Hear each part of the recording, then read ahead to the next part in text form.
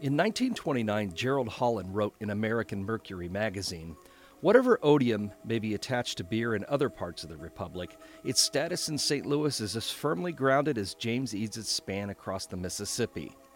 Beer made St. Louis." And he was right. Beer was indeed the lifeblood of St. Louis, and empires rose and fell because of the public's taste for a well-crafted brew. The Lemp family came to prominence in the middle 1800s as one of the premier brewing families of St. Louis. For years, they were the fiercest rival of Anheuser-Busch and the first makers of lager beer in the Midwest, but today, they're largely forgotten as actual people. They're more remembered today for the mansion they built than for the beer they once brewed.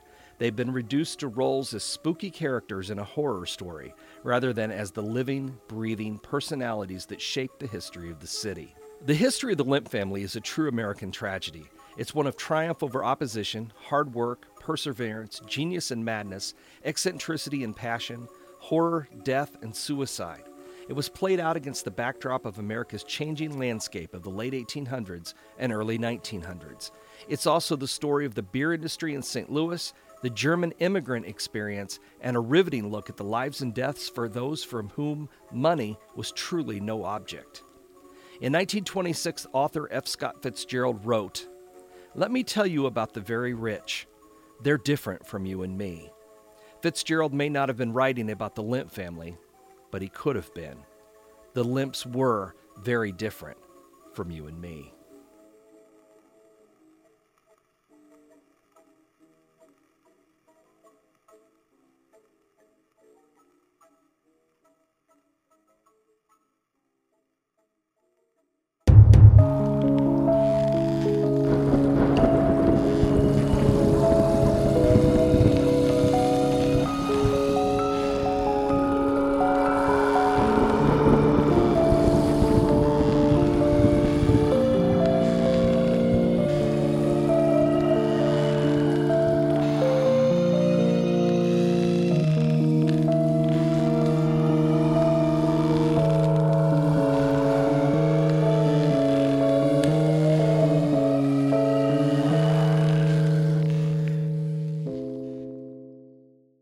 Welcome to the latest episode of American Hauntings, the podcast dedicated to the history, hauntings, legends, and lore of America's past.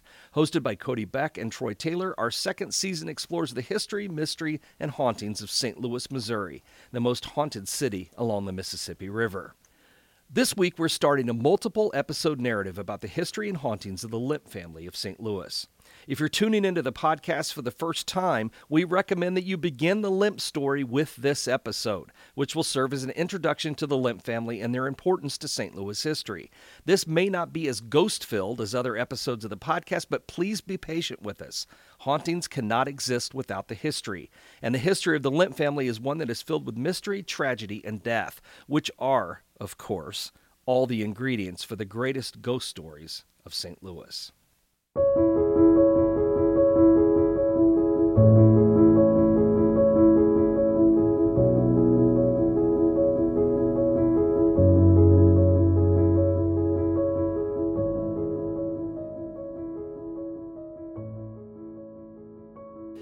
Beer made St. Louis.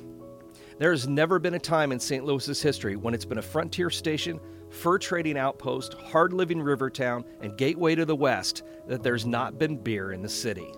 Dating back to 1809 when a man named John Coons set up a primitive brewery on the riverfront, and continuing today, St. Louis is a city where beer is king. Over 200 breweries have existed in and around St. Louis during the past 2 centuries. Many were small, long-forgotten operations that only lasted a few years, while others grew to be national and international companies that are still in existence today.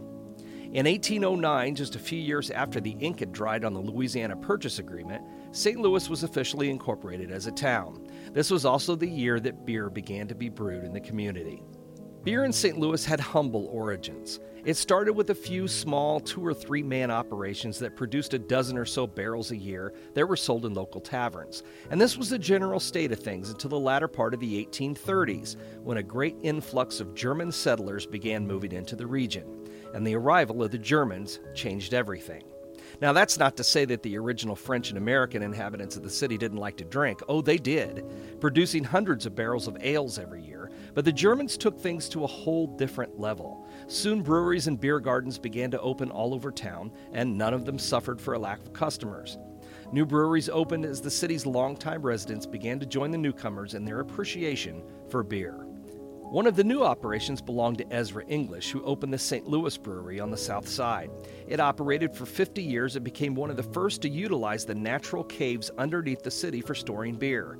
Known as English Cave at what is now Benton Park, the subterranean beer garden was a place of ghostly legend and said to carry a curse on those who occupied it. And in the next episode of the podcast, we'll take a closer look at the mysterious caverns beneath St. Louis and the unlucky Ezra English, and others who followed in his path, including the Lemp family. The first real German lager beer was produced in St. Louis by Johann Adam Lemp, likely around 1840. Lager beer was unlike any other beverage that was produced in the city at the time. It was a clean, crisp, sparkling beer that not only tasted better than the bitter, thick ales that were common in those days, but it also did not have to be consumed quite as quickly before it went bad. St. Louis was well suited to this type of beer making thanks to the natural caves under the city. Lager beer could be brewed during the winter months and stored in caves and cellars during the summer drinking season. With no artificial refrigeration at the time, the beer was cooled naturally by the cave's low temperatures, aided by blocks of ice that were cut from the frozen Mississippi River in the winter, hauled to the caves and packed in straw. By introducing lager beer to the city, Lemp helped to start a revolution in the brewing industry, and he's rightly considered the father of modern brewing in St. Louis. And we'll come back to him in a minute. By 1850, St. Louis was home to 17 operating breweries, which produced about 60,000 barrels of beer every year. The city's population had now reached more than 77,000 souls, with German immigrants comprising at least 22,000 of them. In the middle to late 1850s, there was a radical shift in how Americans felt about beer. Prior to this, the country had been a nation of rum and whiskey, but the mid-19th century saw the first attempts made toward a national prohibition movement that would ban the manufacture and sale of all alcohol. Well, Americans reacted pretty violently toward the possibility of a dry nation, but did realize that maybe a change in its drinking habits was in order. This new introspection brought attention to the German-American lifestyle, to the beer gardens that welcomed entire families at happy gatherings, and to beer itself. German immigrants worked hard, lived respectably, and drank in moderation. They had embraced the American way of life and had prospered. They built churches, kept orderly homes, and owned their own businesses, all while drinking beer every day, multiple times a day. As the public image of beer changed, a new taste for German beer began to sweep the country. By the mid-1850s, beer saloons and beer gardens were lining the streets of American cities, both large and small. Men and women danced to German bands, listened to German choral groups, enjoyed opera, dramas, and comedians, and relaxed with refreshing glasses of fresh lager. The popularity of lager beer made it something that was no longer strictly for German Americans. It was now being consumed by everyone. As the beer began to flow, breweries opened everywhere, nearly all of them owned by Germans who hoped that lager would pave their way to wealth. In many cases it did, and money began to be made in staggering amounts, creating empires for a lucky few. This era was a boom time for St. Louis brewers. The general acceptance and popularity of lager created a need for more breweries, and they began opening across the city. Well, this led directly into the Civil War era, another prosperous time for the city's beer makers. St. Louis was filled with troops who were traveling to and from enemy territory, bringing with them a multitude of prisoners, wounded men, refugees, escaped and freed slaves, camp followers, merchants, and assorted others connected to the war. Military clerks went from warehouses to stores, from butchers to bakers looking for supplies. Bricklayers, blacksmiths, carpenters, and stable hands arrived, all looking for and finding work. Soldiers guarded the docks, the railroads, the warehouses, and the arsenal, as well as the line of encampments located on the city's western edge. And every single one of these new arrivals needed beer. A doctor with the Army wrote, "I have never seen a city where there is as much drinking of liquor as here. Everybody almost drinks. Beer shops and gardens are numerous." The doctor, who was not an admirer of drink, blamed the wet condition of St. Louis on the Germans. But his disdain for the Germans and their beer was not shared by the majority. The Civil War in St. Louis became a conflict fought with beer. Military commanders banned all intoxicants, except lager beer, from their camps, and it soon became the drink of choice. Supply clerks contracted with brewers to provide the troops with lager, which traveled better and stayed fresher longer than ale. Hundreds of thousands of soldiers forged friendships over 10 cups of St. Louis lager, carrying their love for the brew home with them after the war.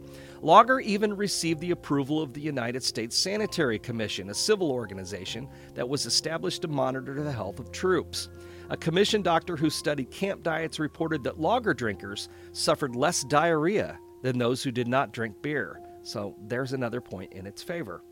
German brewers in St. Louis made a fortune, but at the end of the war, it meant a downturn in business. When the Confederacy surrendered in April 1865, the soldiers and supply clerks who'd been so thirsty for lager beer went home.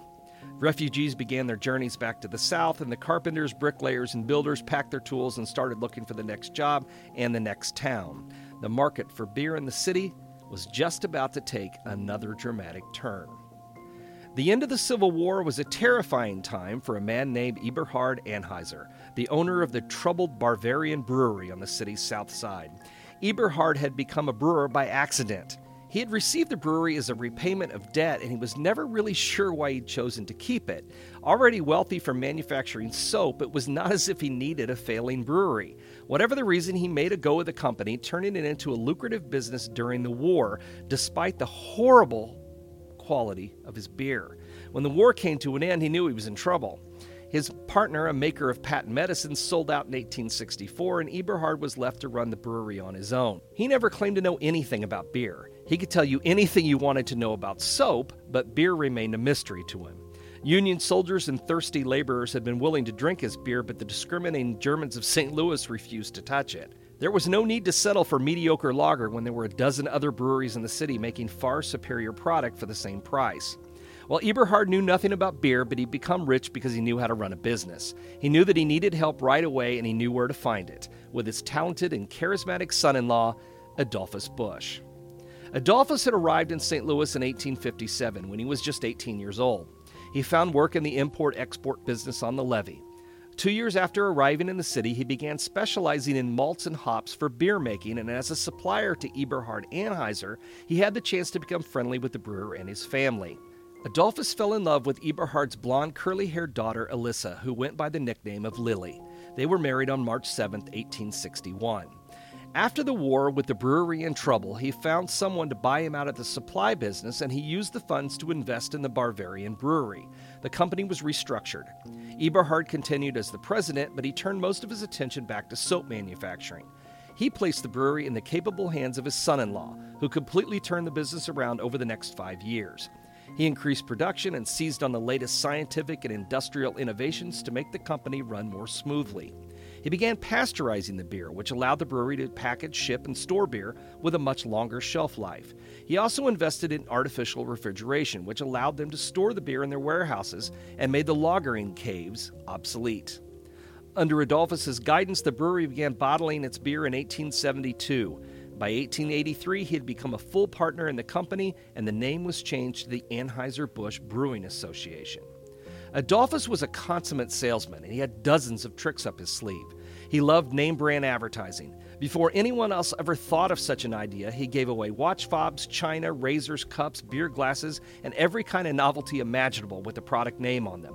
One of the most popular promotional items was a jackknife that doubled as a corkscrew, a useful item since beer at that time was corked rather than capped.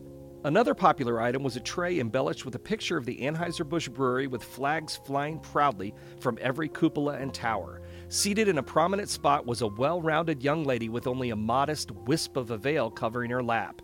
Her curves promoted the virtues of Busch beer. She was sort of the 19th century version of a Bud girl. During his time with the company, Adolphus marketed and advertised Anheuser-Busch across the country. He created Budweiser and Michelob, which was then considered the best tasting and most expensive beer in America, shipped product all over the world, participated in the 1893 and 1904 World's Fairs, and achieved permanent fame. Adolphus died in 1911 and was buried in a specially designed mausoleum in St. Louis's Bellefontaine Cemetery.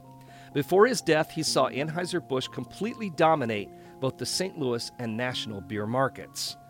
But it had not always been that way. In the late 1800s and early 1900s, Anheuser-Busch products were always the number 2 beer in St. Louis. They were not the local favorite. They were always a distant second to another family brewery that dated back even further in St. Louis history. It was that rival brewery that had been the first to ship local beer across the country in refrigerated rail cars, and the first to sell their beer overseas. They were even the first brewery to ever have their beer delivered by airplane. St. Louis's favorite brewery had always been the one owned by the Lemps.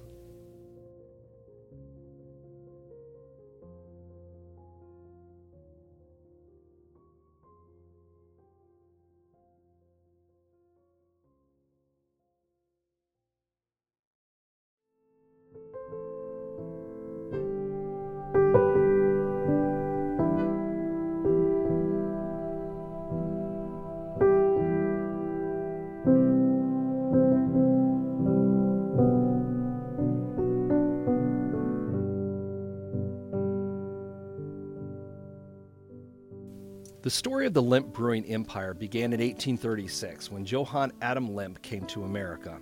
He lived for a time in Cincinnati and then came west to St. Louis. In 1838, Adam, he always went by his middle name, opened a small mercantile store at what is now Delmar and 6th Streets in St. Louis. In addition to common household items, he sold vinegar and beer that he made himself. Both items were soon in great demand, so he opened a small plant and offered beer from a small pub called Lemp's Hall, which was attached to the factory. The beer that Adam brewed was the first lager beer to be made in St. Louis and one of the first in the country, and it was soon in great demand. Business prospered, and by 1845 the popularity of the beer was enough to allow him to discontinue vinegar production and concentrate on beer alone. The company expanded rapidly, and in need of a place for a larger operation, plus a cool location in which to lager the beer, Adam purchased land above a limestone cave on the south side of the city. He hired men to excavate and enlarge the cave, making it suitable for casks of beer, as well as for large chunks of ice that were cut in the winter and used through the summer to lower the temperature of the beer. The new enterprise began as the Lemp Western Brewing Company. It grew through the 1840s to become the largest brewery in the city. In 1848, Adam brought his wife Justine and his son William, who had been born just before Adam left Germany, to America. He and Justine had 2 more children, a daughter named Mary and a son named John. In 1854, Justine died from yellow fever, and Adam later remarried Louise Bauer, who helped him to raise the children and remained with him until the end of his life. In just 2 decades, Adam Lemp went from being a poor German immigrant to one of the wealthiest and most respected men in St. Louis. He died in August 1862 and left his thriving business in the hands of his son William. Under his leadership, the company grew in ways that Adam could never have dreamed of. William Lemp had been born in Germany in 1836.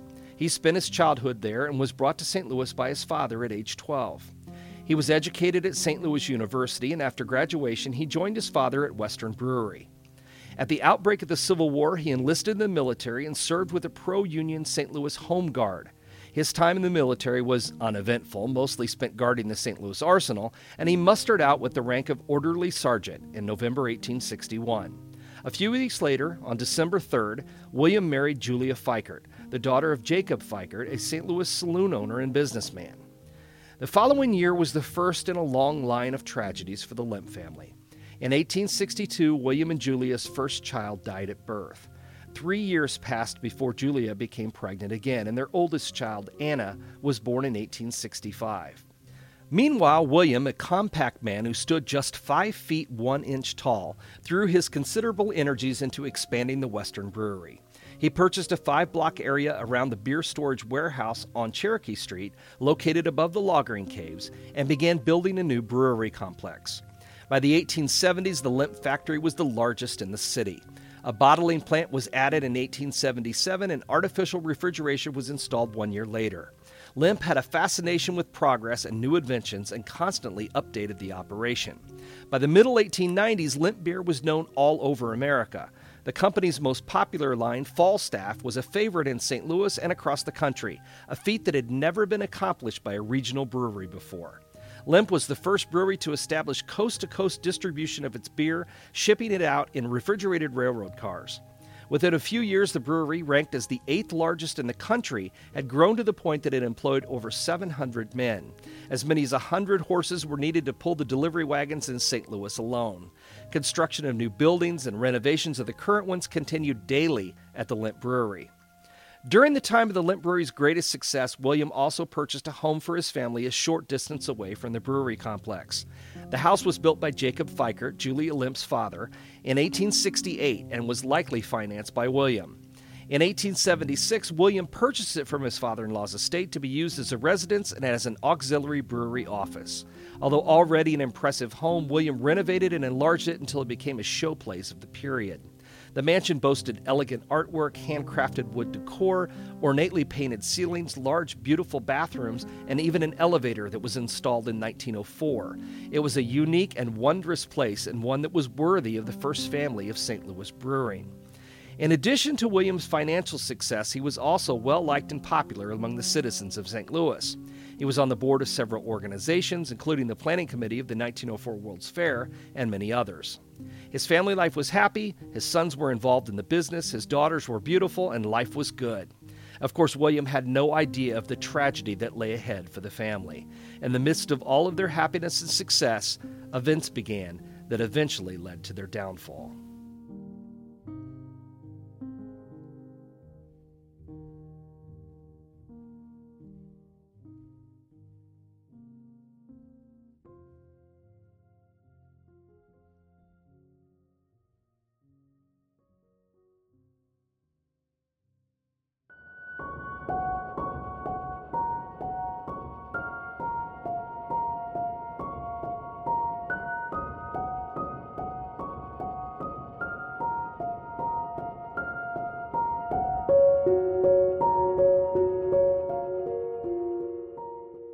While most of what we know about the Lemps focuses on a few family members and their unfortunate deaths, they were a complex, fascinating, and often troubled family.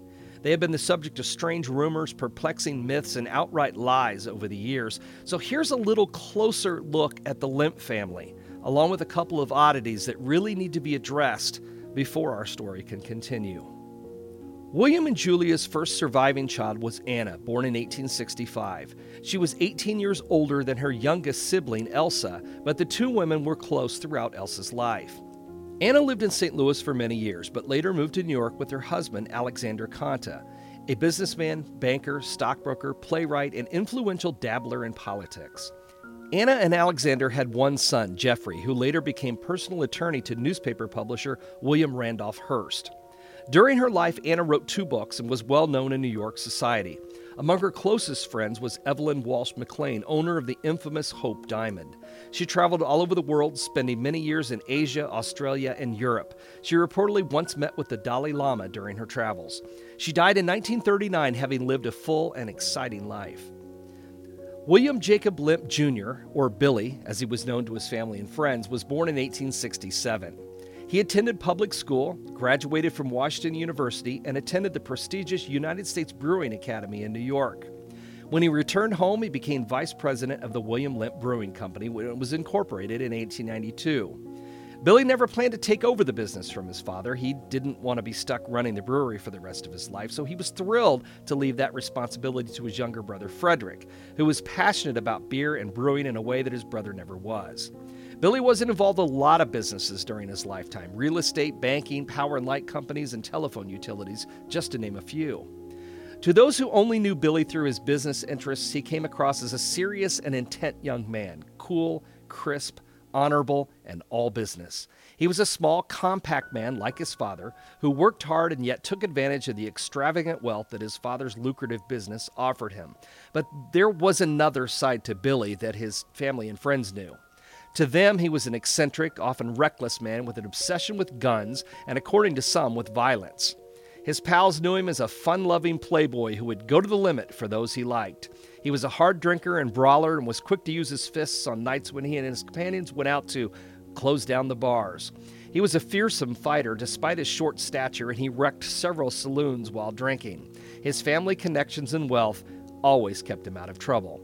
Billy loved liquor, women, and racehorses, and not necessarily in that order. After moving out of the family home, Billy maintained a house directly across the street. He was a colorful and flamboyant man with a taste for fine, flashy things. He filled the house with Asian furnishings and art, as well as curios, furs, draperies, ivory, and bronze objects that he picked up on trips to the Far East. Perhaps more than any of his other brothers and sisters, Billy took the greatest advantage of the money that we made from the family business. It was often said that even though he had many interests and many obsessions, his greatest passion was living life to the hilt and spending his great fortune on himself and his friends along the way. In 1899, the carefree bachelor decided to get married. And what was perhaps the most extravagant ceremony in St. Louis society history, Billy was wed to one of the most beautiful young women in the city, Lillian Hanlon.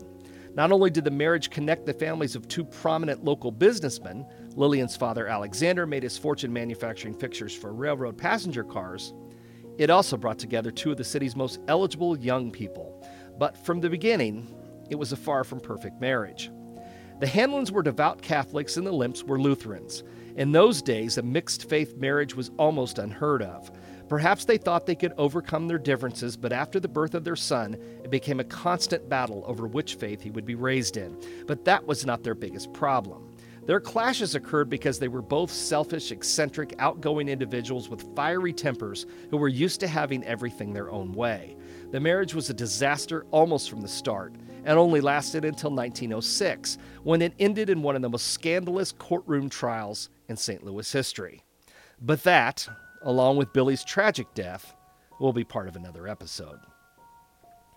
Born in January 1870, Louis Limp's greatest life achievements had nothing to do with beer. Although the Limp Brewing Company had made him a wealthy man, he earned his reputation in the sporting and political arenas. Louis was certainly qualified to be a brewer. He'd learned the trade in Germany and held positions on the board of his father's company. But he sold his shares in 1906 and moved to New York, where he lived for the rest of his life. Louis was active in St. Louis politics as a younger man, but loved breeding and racing horses. He kept a stable of magnificent show horses and financially backed the very first horse show in the city's history, which was held at the St. Louis Coliseum. He later went into the racing business and amassed a substantial fortune with a number of winning horses. Louis and his wife Agnes had one child, Louise, who was born in 1909. She later married her cousin, Edwin Pabst, the son of Hilda Limp Pabst and Gustav Pabst. Louise was raised in Paris and became a well-known illustrator, widely regarded for her portraits. Brother Charles was born in 1871 and never had much of a role in the family business. He had a token position with the company but made most of his money in banking and real estate. He was a lifelong bachelor who lived in the Limp family home until 1911, when it was renovated to become offices for the brewery. He moved to the St. Louis Racquet Club after that and became the vice president of the German Savings Institution. He also spent many years at the Liberty Central Trust and then went into the automobile insurance business and was a pioneer in that field in the 1920s. Charles made his own fortune and was largely unaffected by Prohibition, which closed the Limp Brewery, and by the Depression. He was also active in St. Louis politics and was a powerful member of the local Democratic Party. And like so many other members of his family, he loved to travel. He visited Spain, Italy, England, and went on safaris in West Africa. He was an avid art collector and owned many original pieces by Picasso, Salvador Dali, and Georgia O'Keeffe. In the late 20s, Charles moved back into the family mansion, reverting it back into a residence. Charles had always been an eccentric, but his return to the Limp mansion seemed to aggravate that condition. He developed a number of strange habits and quirks. For instance, he only allowed his staff to use round ice cubes because he hated the sound of ice clinking in a glass. He became obsessed with germs and often showered 5 or 6 times a day. Any money that he handled had to be washed. Guests were not allowed to wear shoes inside of the house. They had to be left at the front door, and the staff always polished them before they left. Charles hated the smell of coffee and refused to let it be served in the house, but he woke up every morning at 5 a.m., and any overnight guests were expected to get up at the same time. Charles would knock on their doors until they were awake and out of bed. Actor Vincent Price was a close friend of Charles Limp and stayed at the mansion many times. One has to wonder what Vincent Price thought of the early morning wake-up knock. Charles became increasingly reclusive as he got older, and eventually no visitors were allowed in the house. He wandered the place alone, aided only by his last 2 staff members. His only company was a pet parrot and his German shepherd, Serva, named after the short-lived near bear that the Lemps had manufactured just before Prohibition. In his later years, he developed arthritis and walked hunched over and was in constant pain. Then in 1949, his eccentricities and chronic pain finally caught up with him, as we'll hear in a later episode. Although Billy was named vice president of the brewing company when it was incorporated in 1892, he was not his father's first choice to take over the business someday. That honor was to go to his younger brother, Frederick. Frederick had been born in 1873 and was named for William's close friend, Milwaukee brewer Frederick Pabst. William and Frederick were always very close, and more so than his brothers, Frederick was fascinated with all of the inner workings of the brewery. Everything that he did was to prepare him for running the company after his father retired. He earned a degree in mechanical engineering from Washington University, graduated from the United States Brewing Academy, and worked with his father on the day-to-day operations of the brewery. In 1889, Frederick, then 25, married Irene Verdon. He was a hardworking and ambitious man, but deeply in love with his wife. Utterly devoted to Irene and to work, he still made time for his many friends and was prominent in the city's social circles. In 1900, the couple had a daughter, Marion. Frederick continued to throw himself into his work. He was dedicated to the expansion of the brewery and worked long hours, setting up the distribution networks and developing marketing and advertising plans. And in the summer of 1901, he began suffering from health problems. The doctor said it was from overwork and recommended a vacation. He and his family temporarily moved to Pasadena, California, and Frederick slowly began to recover. William and Julia traveled to California to visit, and Frederick seemed more like his old self. William returned home to St. Louis, confident that his beloved son was on his way to a full recovery and would soon be back to work at the brewery. But Frederick never returned to St. Louis alive, as we'll discover in our next episode.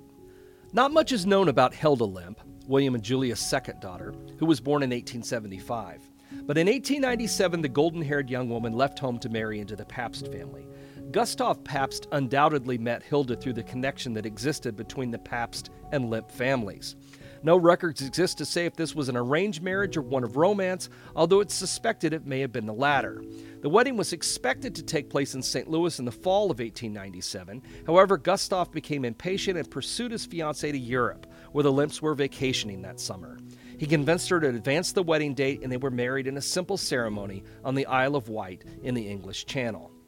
After they were married, Hilda moved to Milwaukee, where she lived in splendor with her new husband. After the death of his father in 1904, Gustav took over the leadership of the Pabst Brewery until 1921. He then turned his attentions to real estate and served on the boards of several Milwaukee businesses and banks. In his later years, he was a respected conservationist and devoted his time to breeding upland game birds and Holstein cattle. Hilda and Gustav had 3 sons, William, Gustav Jr., and Edwin, who later married Louise Lemp, the daughter of Hilda's brother, Louis. Hilda passed away in 1951. Born in 1880, Edwin was the youngest son in the Lemp family, and while he served the brewery for a number of years, he eventually retreated into a life of books, nature, and outdoor living. A handsome, friendly boy, he grew into a quiet, withdrawn young man who became disillusioned with the world. In 1913, his unhappiness led him to abandon his hectic life and leave the business world for good. He lived off his many investments for the rest of his life, residing in a sprawling arts and crafts style mansion in the woods near Kirkwood, Missouri. He filled the house with works of art, books, and built a gourmet kitchen, becoming an expert chef. He had a large atrium filled with one of the largest tropical bird collections in the country. He kept exotic animals on his estate and was a well-known benefactor to the St. Louis Zoo. In fact, it was through Edwin that the zoo received its very first lion. As he grew older, Edwin became increasingly reclusive. Unlike his brother Charles, who preferred his own company, Edwin was frightened of being alone. Perhaps his family's legacy of death and despair, of which he never spoke, haunted him during the lonely hours of the night. Because of this, he always kept a companion with him at his remote estate. His most loyal was a man named John Bopp, who lived on the estate for the last 30 years of Edwin's life. During those years, it's believed that John was never away from the estate for more than a total of 5 days. Edwin's peaceful life was a sharp contrast to the lifestyle of the other Lemps, and he'll also return in a later episode. Born in 1883, Elsa was the last of the Lemp children. While only 3 years younger than brother Edwin, she was 18 years younger than her oldest sister, Anna. She was always the baby of the family and lived a very different life than her older sisters and brothers. She was beloved by them all, but instead of becoming spoiled, as many last-born children do, she became an independent, resilient young woman who made the most of her short and often turbulent life. Elsa was only 23 when her mother died in 1906. Julia Limp had inherited her husband William's entire estate, which was divided among the children when she passed away from cancer. This made Elsa the wealthiest unmarried woman in St. Louis when she claimed 1/7 of the vast estate. Under the terms of Julia's will, Elsa received an additional $100,000 when she married. Always a headstrong free thinker, she joined the suffrage movement, working hard for the women's right to vote. She became the founder of the first suffragist society in St. Louis. She was also fascinated with spiritualism, which was in its heyday at the time. She held many seances at the Limp Mansion during the time when it was a private residence and became friends with Pearl Curran, the St. Louis woman who channeled the spirit of Patience Worth. The most eligible heiress in the city became even wealthier in 1910 when she married Thomas Wright, the president of the Moore Jones Brass and Metal Company. The ceremony was a small but opulent affair. Elsa's dress, which she paid for herself along with her wedding ring, was a Worth original. After the wedding, they took a year-long honeymoon, traveling to Cairo, Bangladesh, Calcutta, Bombay, and Nairobi. When Elsa traveled, she took along 28 pieces of Louis Vuitton luggage. When they returned to St. Louis, the couple moved into a beautiful home in Horton's Place, one of the private neighborhoods in St. Louis's central West End. Elsa's independent nature and her husband's dismissive attitude did not mix well, and their marriage was a stormy one from the start. They had frequent screaming matches that often turned violent. During one such episode, Elsa hit Thomas with a vase, opening a large gash in his forehead. Wright was unfaithful to Elsa almost from the start of their marriage. Once she caught him in bed with one of the servants and chased him down the street wielding a fireplace poker. After finding him in bed with yet another woman, she got into her Pierce Arrow automobile and rammed it into his prized Duesenberg 3 times. It was not uncommon for the staff to find broken pieces of china and shattered furniture when they came on duty in the morning.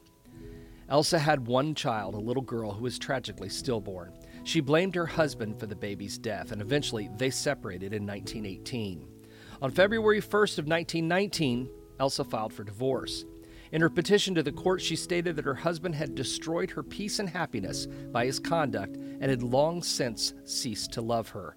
She also stated that Thomas treated her with coldness and indifference and absented himself from their home to avoid her. All these things, according to the papers that were filed, caused her great mental anguish and impaired her physical health. There were no details ever made public. Whatever was in those papers, the case was expedited so that within an hour after it was filed, a divorce was granted on the grounds of general indignities. Elsa spent the next year alone, traveling and visiting with friends and family. At some point, she reconnected with her former husband. They traveled together for a time and eventually they reconciled. On March 8, 1920, they were remarried in New York City and then returned to St. Louis and a home filled with flowers from friends and well-wishers. A few days later, Elsa was dead. While her death is generally considered a suicide, there are many questions that remain, and we'll be taking a closer look at her death in an upcoming episode.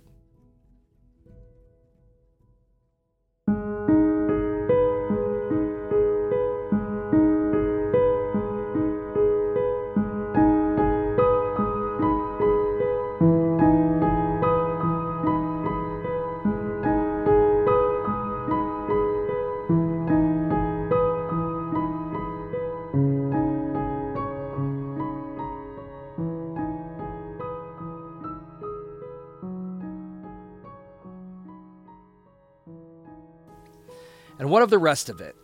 Of course, there are cousins and family members that are connected to the Limp family. William did have a sister and a brother who lived separate lives from the immediate family, and William's children had children of their own, creating descendants who are still alive today. But Limp imposters have been around since the time when the Limp Brewery was still in its heyday. In 1901, a man entered a downtown St. Louis jewelry store and identified himself as William Limp Jr. He asked for the largest diamond ring in the store and then told the owner, "I'll take it with me now and you can send the bill to the brewery." He pawned the diamond and vanished without a trace. And then there's the case of Andrew Paulson, who I got to know pretty well. He first showed up in St. Louis and contacted me back in 2010. He claimed to be one of the last living descendants of the Lemp family, and boy was he convincing. Not only did he have the keys to the Lemp Mausoleum in Bellefontaine Cemetery, he had a painting created by Louise Lemp and a lot of assorted memorabilia, authentic clothing, jewelry, household items, even furniture that really seemed to belong to the Lemp family. He gave tours of St. Louis, offered talks inside of the Lemp Mausoleum, did appearances at the Lemp Mansion, and contacted me about correcting some of the myths that were being told about the Lemp family. And I have to be honest, he was convincing. He had letters, photographs, and documentation that seemed to back up his story. I spent hours going through records, looking over antiques, clothing, postcards, and jewelry. He presented me with gifts that he told me once belonged to the Lemps. He even let me take home some of the boxes of stuff that I was allowed to photograph and examine. Aside from selling a few tickets to lectures and tours and selling a few items on eBay, I never saw that any money was being made from what appears to have been a very elaborate deception. But as far as I knew, he was the real thing. And then his story started to unravel. He'd always been a little vague, but it boiled down to the fact that his father was the illegitimate son of Anne Marie Conta, the granddaughter of Anna Lemp.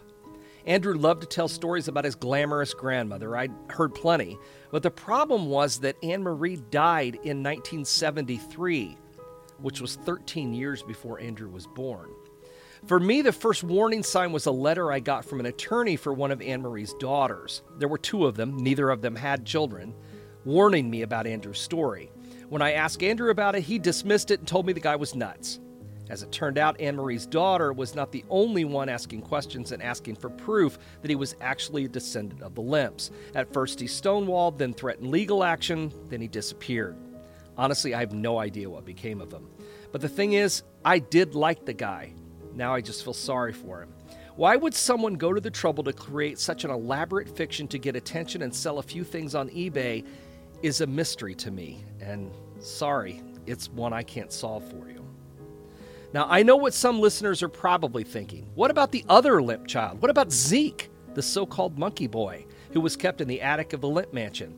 How could we do an episode about the Lemp family without mentioning this notorious relative? Well, I'm mentioning him, but it's done with reluctance, and this will be the last mention of him that we will be making during the podcast. I almost hate to even add to the story because even the mention of the Monkey Boy name in some way perpetrates the myth that he ever existed at all. There was no Monkey Boy. He never existed.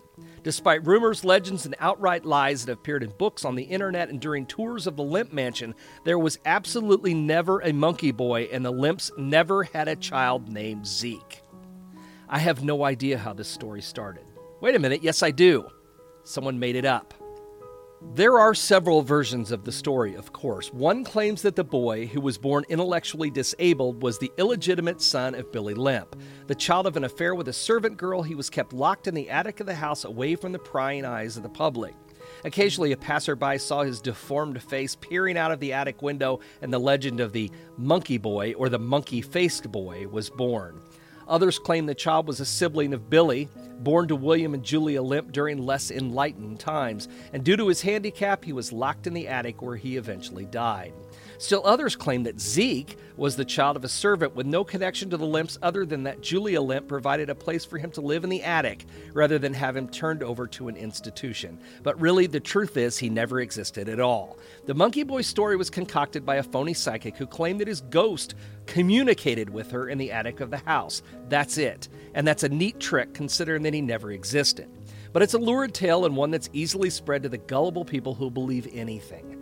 The same people who perpetrate the legend of the Monkey Boy have also erroneously claimed on occasion that the Lemp home was once used as a school or an orphanage. Other erroneous facts have been passed along by these same sources, each allegedly gleaned from behind-the-scenes knowledge of the Lemp Mansion that are too numerous and silly to recount. But what of the Monkey Boy? Well, it's unfortunate that such a tale has managed to take root in the history of the house, and even more unfortunate that so many people are willing to believe it. It's a tale with no substance or truth, and yet it's been allowed to damage the character of the Lemp family for years. It's sad that the story has been accepted as fact when absolutely no evidence of it exists Other than that, it's a terrible piece of bad fiction. It's true that you can't slander the dead, so people are allowed to say whatever they like about the departed Limps without consequence. But honestly, I think a family that created the kind of empire that the Limps did deserve a little bit better from people who claim to hold them in such high regard. So with this episode, we have scratched the surface of the Limp story, introducing the family and setting the stage for the episodes to come. Be sure to return when we continue with the history of the Limps and their rise and fall in the weeks to come.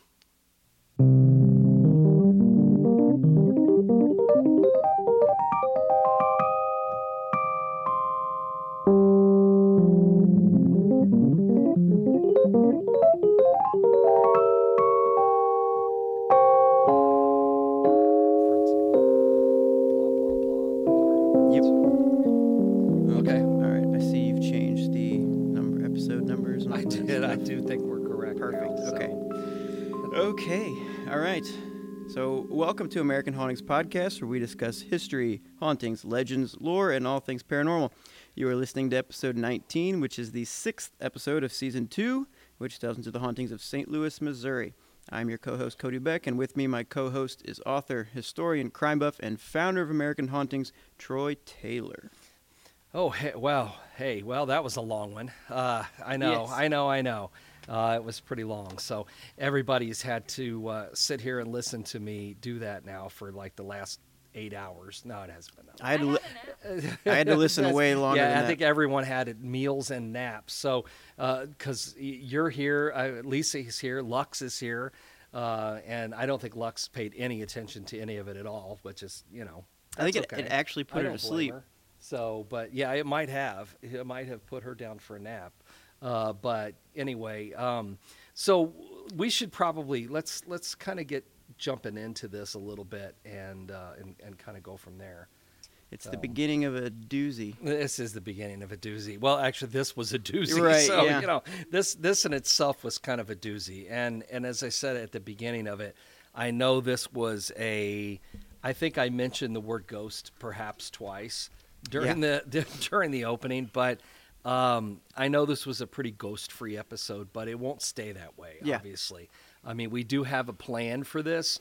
It's just there are so many things that have to be established when you're going into something that it's this big of a part of St. Louis haunted history. You've really got to have, all of the history behind it. Right, and establish who everybody is, and establish what's going on, what's the stage, how do things look at this time period, and then we'll build slowly and things. Well, I say we build slowly, but honestly, things just sort of go downhill from here. Yes. So downhill from here. It's all downhill from here, and ending up with probably a 4th episode of all of the ghost related material from this story with all of the suicides and the bad luck and the tragedy and everything that precedes it, what we think will be episode 3. So we got one more episode to go, which is going to be some interesting stuff, a lot of stuff on the the importance of the Limps, and then right into some of the mysterious things with the caves and things that people don't a lot of people don't realize, just how much of that there is. So anyway, hang with us. Yeah. Hang with us. There's a lot to go. And you're going to eventually dive into some of your personal experiences with some of these places. Yeah, we'll talk about some of that too. And this story, like Troy said, there's not a lot of ghosts right in the beginning, but I promise you it is entertaining, and it's like if Shakespeare wrote Gatsby or something, and there is suicide, there is tragedy, there's a lot going on. So bear with us. We're going to lay the foundation here, and we'll get started. Well, and I guess in the tone of, and speaking of, hanging in there because there's a lot more ghosts coming, we do have something else that's coming. I guess the big announcement we have up to, instead of just the conference, and we'll talk about that a little bit later, the big announcement we have is on April 13th is the release of the new edition, the new updated, revised 2018 edition of my book, Haunted St. Louis. Comes out on April 13th. I didn't realize how long it had been since I had done the original. It's like 16 years ago. Oh, wow. And I didn't realize the book was that old, that it had been around that long. But it was one of those things where I had a lot of updated material, a lot of new material, stuff that not only has never been in any of my books before, but it's never been in anybody's books before. That you can't even find information about it online, kind of stuff. Nice. So I've got a lot of new St. Louis stuff in the book that's included. And anyway, it comes out on Friday the 13th. Perfect. And yeah, that's what I thought too. That worked out good on the days.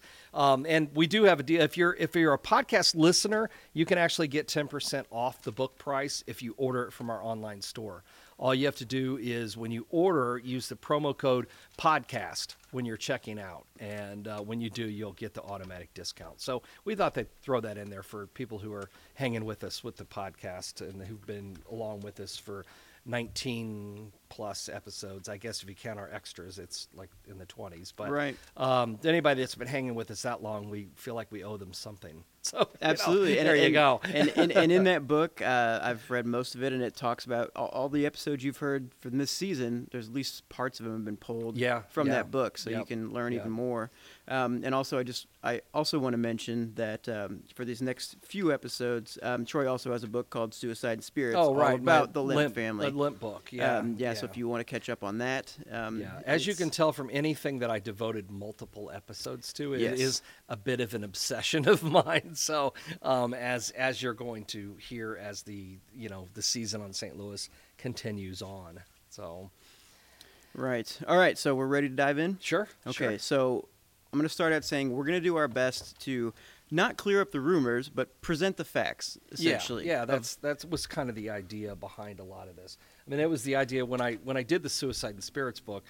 The idea was that I have heard some of that stuff so many times, like a certain monkey boy, right. that I absolutely knew wasn't true. Mm-hmm. And there are other things too. I'll clear up some other rumors also as things go on, especially when it pertains to the suicides and the deaths of some of the, I say characters. They're not really characters, but they have become like characters. That's the whole problem here.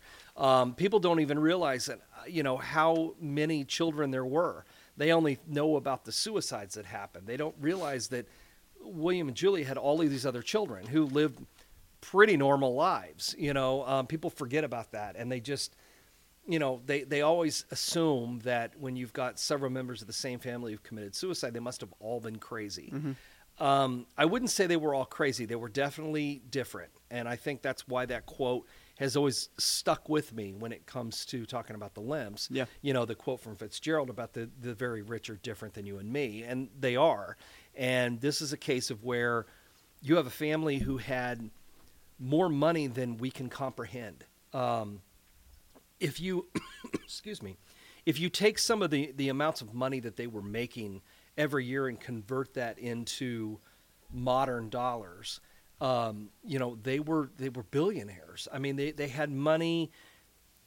They could literally, start their fires with money if they wanted to. I mean, and wouldn't have noticed. Yeah. I mean, this was just unbelievable wealth. And with that kind of wealth, I mean, as we've all seen on Instagram on a regular basis, people with that kind of wealth, can be unusual people. They do not live in the same world that the rest of us live in. Especially when you inherit that wealth, too. Well, exactly, like, exactly. And, this was a case of where, they had a grandfather or a father, a patriarch with Adam, who created a pretty nice, substantial business.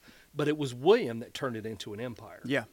I mean, it was his genius. It was his ingenuity and his his obsession with technology and that kind of thing that just kept, he incessantly, renovated and updated and did things at the factory to keep changing things and bringing it more into the future. And that, I think, was one of the really big keys to their success. Mm-hmm. I mean, other than they were putting out a superior beer to what other people were putting out at the time. Anheuser-Busch, I mean, Budweiser was the first thing that came along that they were putting out. I mean, at one time they had 14 or 18 different lines of beer.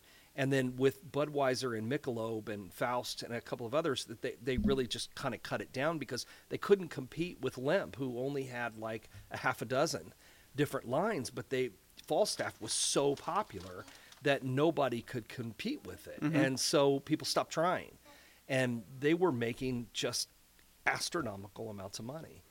Yeah. And that you live your life differently under those circumstances. And they came into prominence during what Mark Twain called the Gilded Age. We've talked about that in past episodes. Mm-hmm. And this was a time when empires were being built around the country because America was in such a change after the Civil War, leading up into the Industrial Revolution and the turn of the century. Things were changing so much. People were, these steel factories were being built, creating millionaires. The banks, the railroads, the breweries. I mean, that was the German American, cash cow, for these immigrants who were coming to this country. The ones who made it rich, all the brewers who made it rich, they were all German.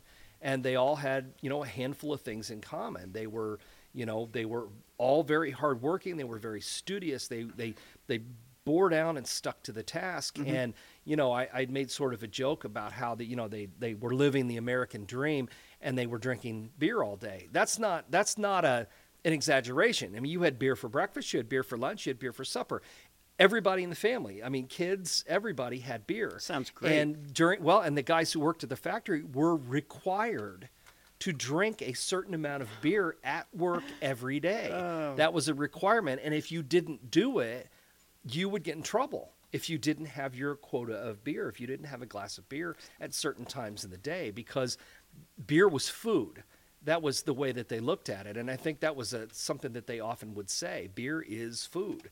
I mean, it was seen as a nutritional thing.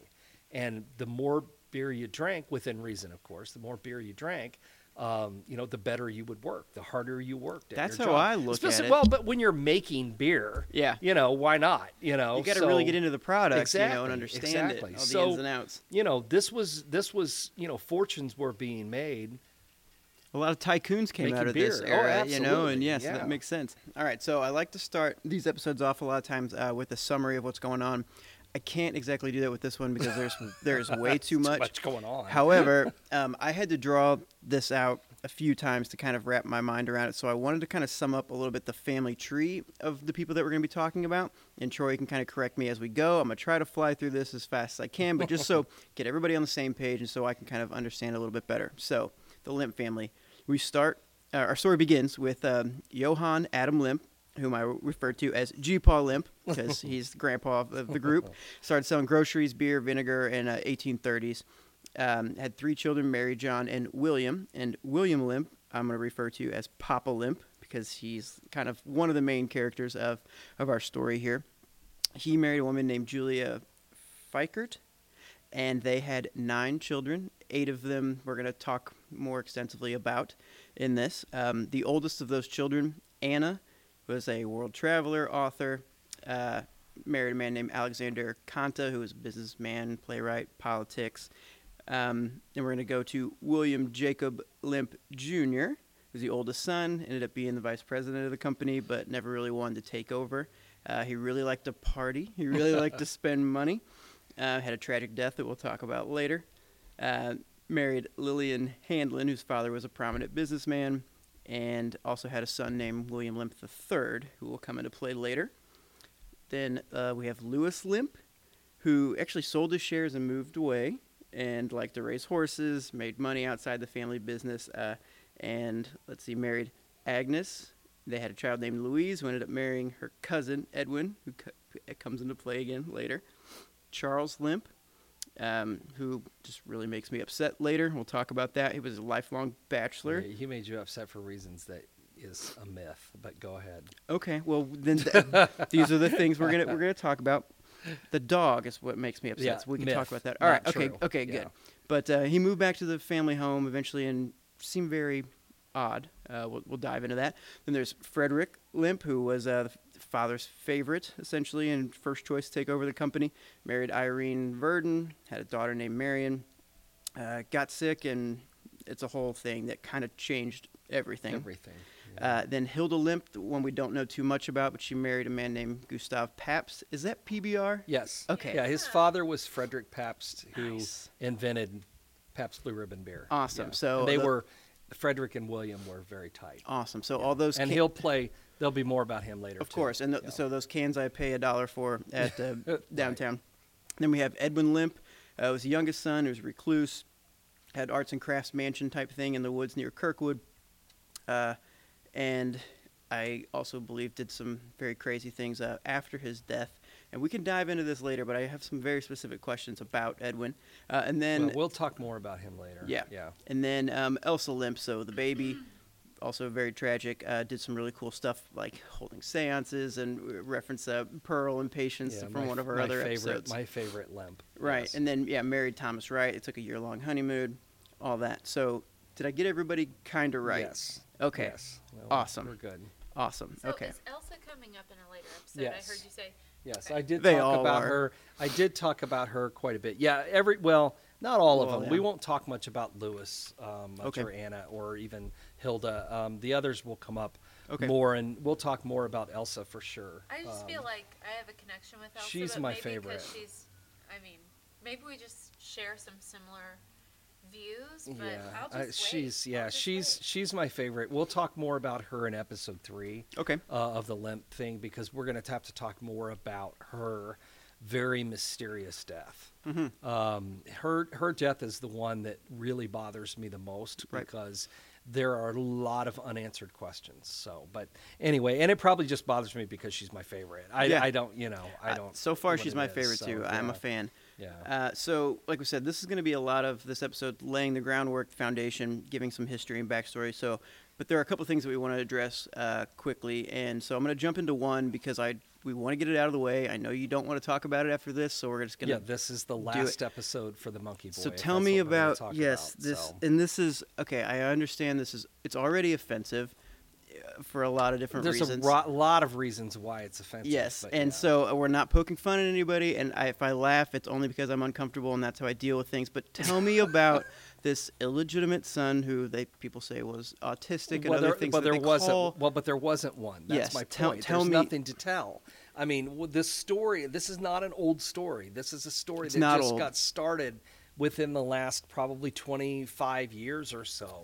That recently. And there was a woman who purported to be a psychic, who claimed that she had communications with the ghost of the Monkey Boy in the attic of the house. That's it. There are no records. There are no old stories. There's no family memories. There's no staff members who used to work for the Limps who saw this eerie face peering out of the attic window. This is all solely a made-up story. And for whatever reason, because that's what people do, people got excited about this story and just ran with it. I mean, I guess it's the same reason people used to go to freak shows in the 40s, I guess. Is that here's this, as if the story isn't strange enough, and as if the Limps already don't have this terrible reputation for being crazy and all this stuff, which I've tried to correct so many times over the years. Yes, odd. But whose family isn't? Yeah. What family wouldn't be with all that money? Right. Yeah. But this is not a group of crazy people. This isn't a group of people who, locked their, disabled child in the attic. That's what I think. That's what I find more offensive about it than anything. And you know what? Let me draw a parallel to it. There is a story, also absolutely not true, about the Myrtles plantation in Louisiana, about how it's haunted by the ghost of this slave named Chloe, who poisoned the wife and 2 children of the guy who owned the place because he'd been having sex with her for years. And she was angry because he got tired of her and sent her back out of the house, and she listened indoors, and he cut her ear off. All this crap, okay? It's this huge, elaborate story. Not a word of it's true. None. Not a single bit. They never owned a slave named Chloe. She didn't murder anybody. The children and the wife, who supposedly died from poison, died a year apart from each other from an epidemic, from a yellow fever epidemic.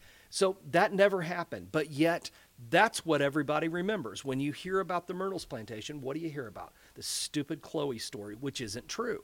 It's absolutely not true. It's been proven to be not true I mean, I've had it documented proof on my website since the early 2000s. Doesn't matter. Still pops up. I see it on Twitter all the time about this ghost. The Monkey Boy is the same thing. Somebody made this story up.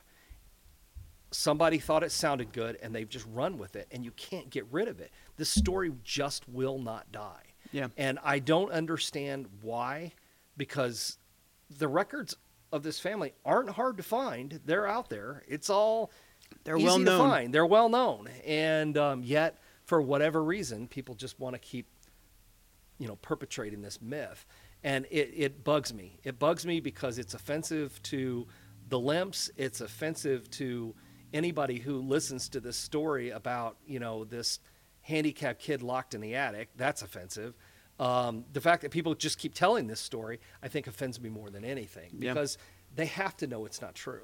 And I know that a lot of people retell it because they've heard it from someone who claims it's true. Yeah. And people sometimes will believe anything. Not everyone, but some people will believe anything. But there's no truth to the story. Yeah. Not at all. And I heard it in, I watched a few quote unquote documentaries about it was always the Limp Mansion. I was trying to find information on the Limp family. Couldn't do it. It was the Haunted Limp because Mansion. that's too much work to And- actually do some research. And in every one of those, I think there were 3 of them that I actually was able to stand. They mentioned each one of them said this is not based in fact and there is no proof, and then they'd tell the Monkey Boy story. Yeah, right. I And- mean, so even if you say, why tell it? Exactly, You and see they my all point? acknowledged Yeah, that point. yeah. So I think they all probably got it from the same source material or something, saying there's no proof here. But it was I wonder what that source material was. yeah, it was terrible. Oh geez. Okay, so we're putting that to bed. We're not going to talk Yeah, about no that more anymore. Monkey Boy. So yeah. I don't want to. I And have something to add, maybe, but you can cut it out if you want to. Early on in my ghost hunting career, it's not a career, but my hobby as ghost hunter, you see things on TV and you find that to be your source of history on a location. Mhm. That cannot be the only thing that you bring to the table in an investigation. Right. If right. you're really going to truly go and investigate a place, read a book. Look Yeah. at some other things that have gone on in history. Don't just take things that you see on television at face value, because even those things that even those ghost hunters perhaps found out, that all Well, goes through yeah, production, but and if they you- have no control over Well, right, but that. even if you remember when Jason and Grant were at the Limp Mansion, Right. Jason even said, I mean, and he and I talked about this when I did that radio show with him not Right. that long ago. We talked specifically about this.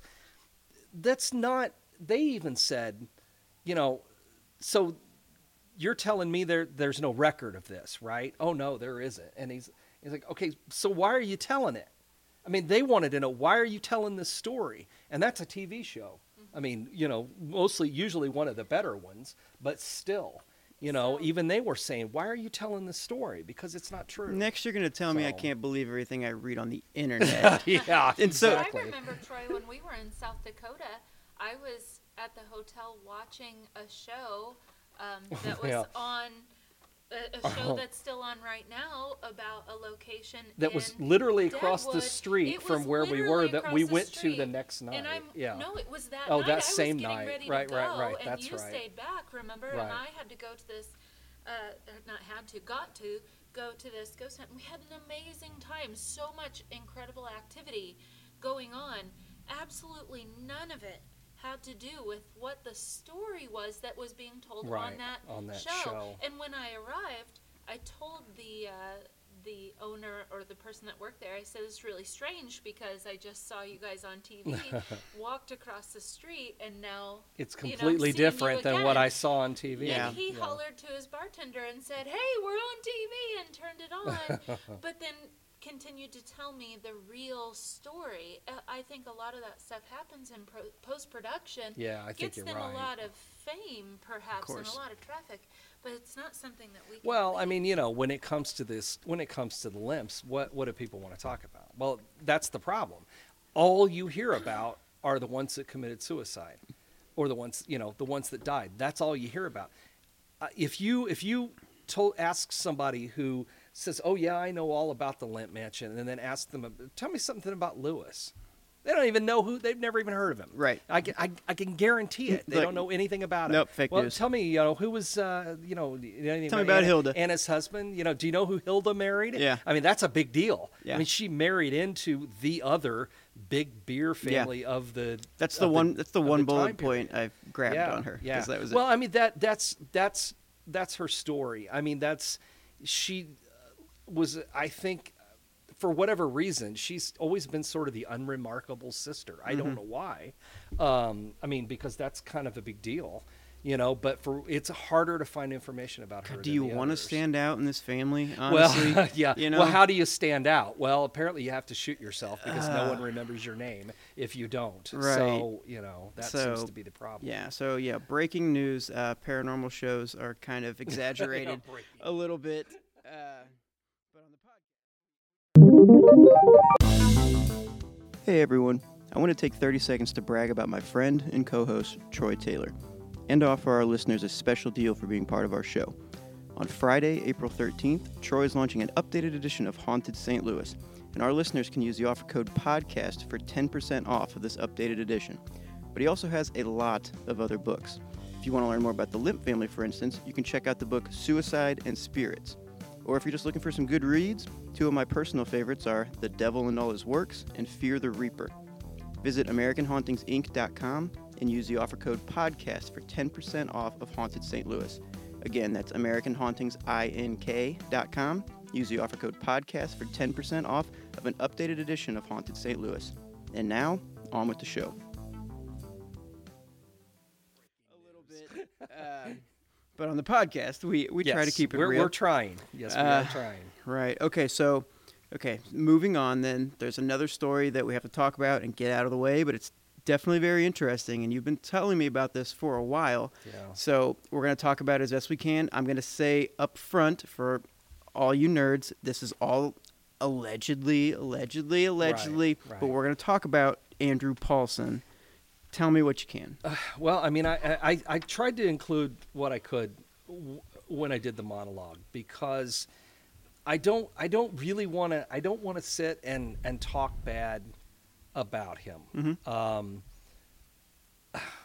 This is one of those things I have a tough time with because personally, I liked the guy. Yeah. I really did. I mean, I don't know what's become of him. He really, when all this stuff happened, he sort of just broke contact with pretty much everybody that I know that knew him, kind of thing. Yeah. But when I first met him, he had a woman who they were just friends. She'd sort of partnered up with him. And I don't even bring her into the story because they parted ways as well, eventually. But, they knew of my interest in the Limps, and they came to me and asked me really if I would be interested in, and never asked me for anything. The only thing of all the stuff that I did with them, all the things that they, sent with me, let me photograph, look over the records, read anything I wanted to, all the stuff I had, he never asked me for a dime. They weren't making any money off of he never you made or any money anything. of it. I didn't go around, talking about, spreading his name and making him famous. I mean, you got to thank you. I mean, it was just sort of a case of where he kept telling me, I don't want anything from this. I just want to, help you, gather information. Here's some more information for you. And I guess my thing about it is that, and when it all came about that, there was some huge, like, gaping holes in the story you could drive a truck through. But initially, what I was focused on was the fact that he had all this stuff. Yeah. I mean, he had keys to the mausoleum. How'd you And get those? I've seen a possible explanation as to where he got them. Whether or not that's accurate, nobody knows. I mean, nobody can say. That's a possibility. But he had keys. He had all the stuff. I mean, these records and these photographs and the stuff. And it's where would you get it? I mean, it would have cost a fortune to go around and buy this stuff. Unless, I mean, far out there, he stumbled into a big batch of stuff that happened to belong to the Limps by mistake and decided, hey, I'm going to pretend to be one. Right. Why? Yeah. I mean, but why? I mean, that's the thing. It wasn't like he got rich from it. And- Wasn't like, I mean, I know he sold a few things, and I know he sold some tickets to stuff, and people paid him to do, but it couldn't have been that much money. Right. Trust me, as someone who has done presentations, Yeah. and you're not getting rich doing that. Yeah. And you'll find out later in some of our episodes why it's very impressive that he had any of these Right, heirlooms exactly. or any of that kind of this stuff. But he claimed to be descended from the oldest sister Anna's side of the family, Right. And her son, her granddaughters were rather surprised to hear this, since they didn't have any children. And then Crazy. the story was that that he was an illegitimate. His father was an illegitimate child, and which that's why there's no record, and Same it just with Monkey Boy. yeah, right? Of it course. just yeah. became one of those things. It became this. Well, there's this. Well, there oh, but that's because there's this. And it just seemed like there were no hard records to show anything. I think that I wasn't the only one. Obviously, there were a lot of other people who were taken in by it too. But speaking for myself, I mean, I'm willing to admit that I got taken in by it, because I think I just got overwhelmed by the stuff, the amount of stuff and the records and everything. And I guess my other thing is that why would you pretend to be something like this? I mean, it's not like he was pretending to be, a Rockefeller or something where he had a chance to lay his hands on a bunch of money. There's no money. Right. There's no money anymore. That's all gone. I mean, that's the past. And he certainly wasn't going to become famous because of it, because the only people that the Limps are famous for is maybe some history buffs and ghost people. Yeah. They'd say, "You're a limp? Cool." Yeah, That's it. really cool. But, Yeah. What big deal? Right.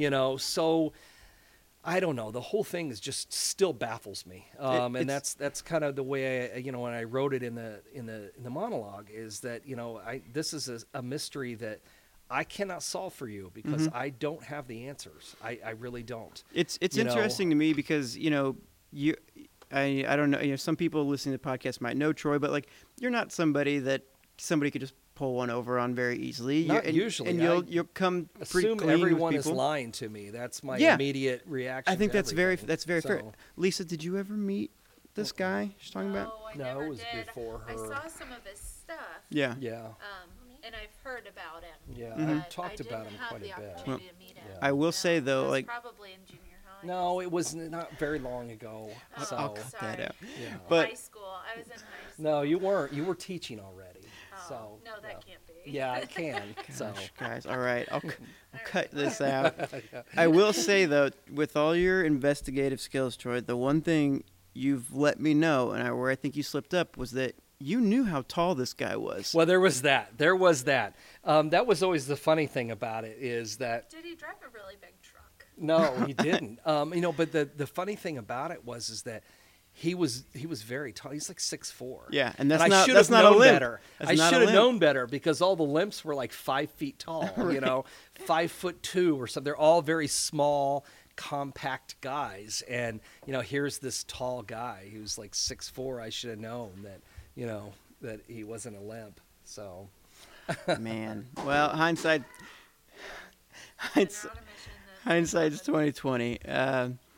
So, Troy mentioned earlier, but some of the things that are going to be coming up in the next episodes, just to give you kind of a sneak peek, we're going to talk about the rise of the Limp Brewery, talk about the caves in St. Louis in general, the decline and eventual fall of the Limp Empire. including Cherokee Cave, Yeah. which I had the chance to tour. Yeah, so yes, we're Yeah, going to have some so, great, yeah. anecdotes from you. You have a lot of pictures in Yeah. your book about Yeah. that too. We're going to talk about, suicides, tragedies, deaths in general, hauntings at Limp Mansion, personal experiences, things like that. Also with this episode, I'm going to include a lot, if I can, I want to include a lot of show notes, like with images and links to Sure. things, because Yeah, you we have do a lot of photographs, material, yeah. a lot of material, and you even seeing a picture of the brewery early on, it's huge. Oh, yeah, it was And massive. this was in the 1800s or Yeah, something. and when you picture I drive by saw. there now and you see what's left of the brewery, with the big International Shoe Company Mm-hmm. tower on it, because that was who bought most of the property when it was For sold. super cheap, Yeah, too. and it sold in the early 20s after Prohibition started.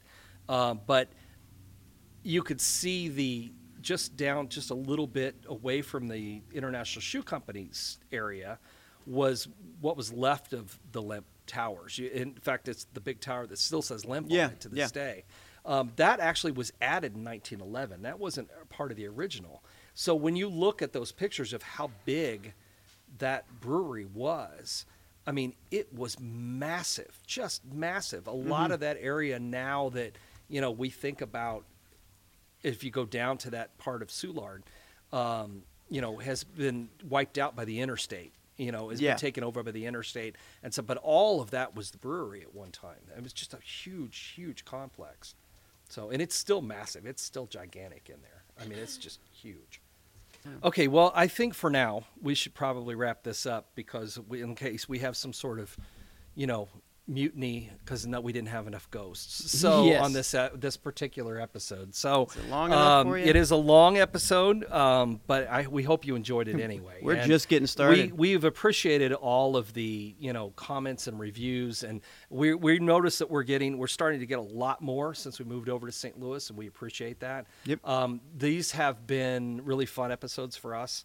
And I don't know how long we're going to be in St. Louis. It may be years. I don't know. I don't. Anyway, there are no rules. There are no rules, so you just never know when it will all come to an end.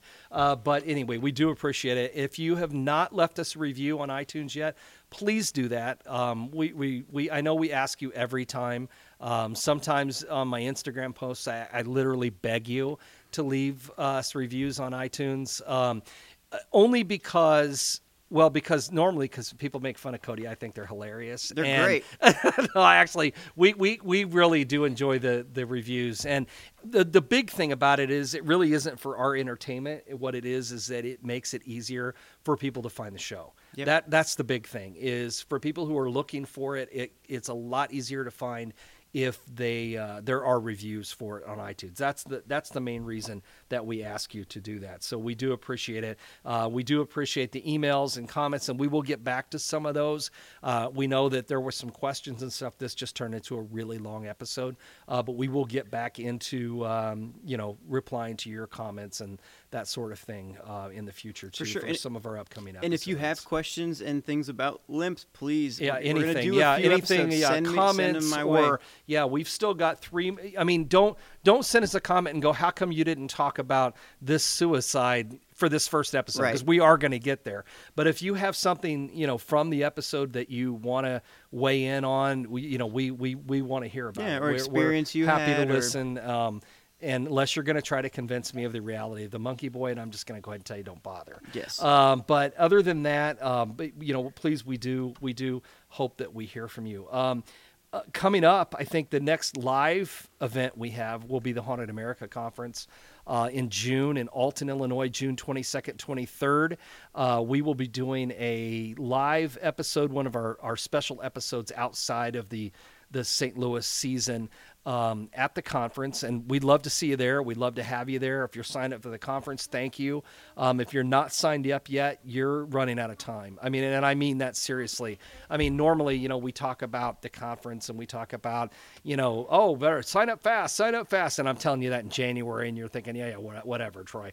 But I'm actually serious now, because we're well over 2/3 sold out, and we are running out of seats. So if you really want to come, and we hope that you do, because it's going to be a great time, we really want to see you there. Cody will have a booth set up in the vendor room for American Hauntings podcast stuff. We'll be doing the live episodes, so please come. Go check out the website. It's ghostconference.net. Very easy to remember. And get signed up, please. And then we will see you in June for that. Yeah, and like I said, Troy said, I'll have a booth set up. You pay me $5, we can probably do like whatever you want. I'll figure something out, whatever paranormal. Yeah. Some special episode dedicated to just you. Yeah. So or it's like, hey, I need somebody to cut my grass. Whatever. We can figure something out. I'll be there. Bring him a stiff drink, and you can get just about anything. Oh yeah, yeah. You can quote me on whatever you want. Awesome. So this is part 1 of 3, 4, probably.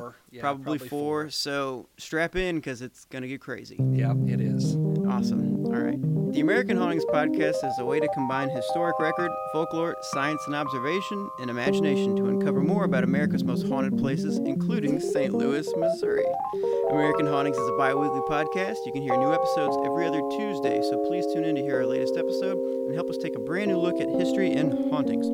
You can learn more about our podcast and find new episodes on iTunes by searching for American Hauntings or by going to AmericanHauntingsPodcast.com, where we also have links to some of Troy's books as well as information about his upcoming ghost tours, events, and haunted happenings. As for your host, you can find me on Twitter and Instagram at CodyBeckSTL or CodyBeck.com. You can find Troy on Instagram at Troy Taylor Graham, on Facebook at the Troy Taylor author page, or at AmericanHauntings.net. This episode of the podcast was written by Troy Taylor, is produced and edited by me, Cody Beck. Some of the music of this episode was written and recorded by Charlie Brockus at Lighthouse Sounds in Alton, and it was all reviewed by Lux.